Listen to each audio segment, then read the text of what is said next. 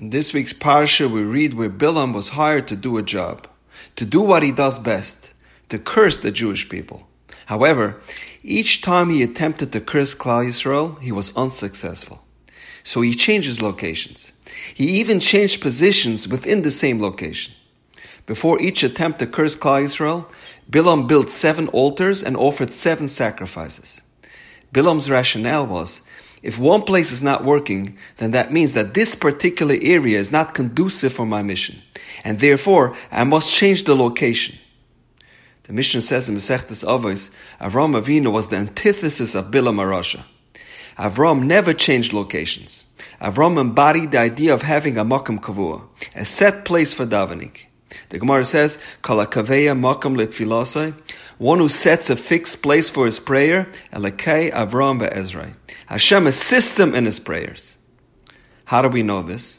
Says the Gemara, we know this from Avraham Avinu, because the pasuk says, Vayashkem Avraham b'boker. Avram woke up early in the morning and davened shachars. Where? El hamakam asher amad sham. He went back to the place where he davened previously, at the same exact place he always davens. Avram personified makam kavua. Avram said, it's not the location that is the problem. If my tefillah is not effective, that means I have to change myself. I must be more diligent. I must turn up the intensity of my tefillah. I have to immerse myself in a process of self-analysis and contemplation, and daven with more kavana, with more intent.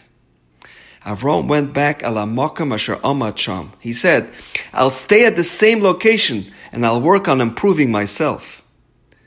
People have the mentality of, if I need a Yeshua or if I need to daven for something, that means I will have to get on a plane and daven by a kever of a tzaddik in a distant country. It often seems as if the yearning and longing we have for spiritual enlightenment is in direct proportion to its distance. The further, the better. But the Torah tells us in Parshas Nitzavim, Ki ha-mitzvah hazois lo nefleisi mimcha. Torah and its observance is not illogical. V'loi rechoika hi. Nor is it beyond our reach. Loi b'shamayim hi. It's not in the heavens. V'loi me'ever leyom hi. Neither is it beyond the sea. Ki karav alecha hadavar ma'od. But rather, it is extremely close to you. We don't need to climb over tall mountains to discover HaKadosh Baruch Hu.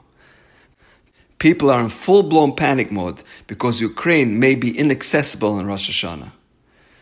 But we don't need to fly to Uman or Meron or Karistir to daven for Yeshua.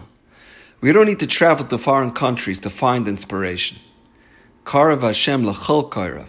The beauty of Judaism is that Hashem is close to us whenever and wherever on the globe we find ourselves in.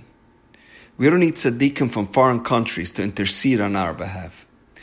L'choil ashi yikri'ihu be'emes.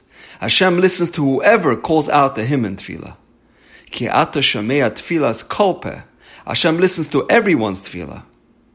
He's our strength in our every step, our inspiration in our every thought. Karav Hashem lenishberei lev.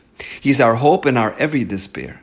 He's right here beside us if we would just open up our eyes.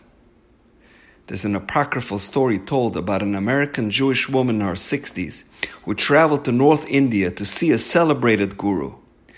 There were huge crowds waiting to see the holy man. But she pushed through, saying that she needed to see him very urgently. Eventually, after weaving through the swaying crowds, she asked to speak with the elusive guru himself. She was told that he's in the middle of intense meditation, and it may still take many hours before she may see him.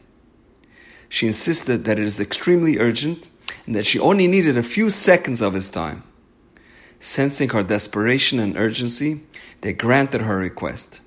And she finally entered the tent and stood in the presence of the Master himself.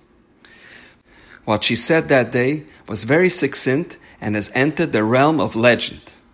She said 3 words, Marvin, come home.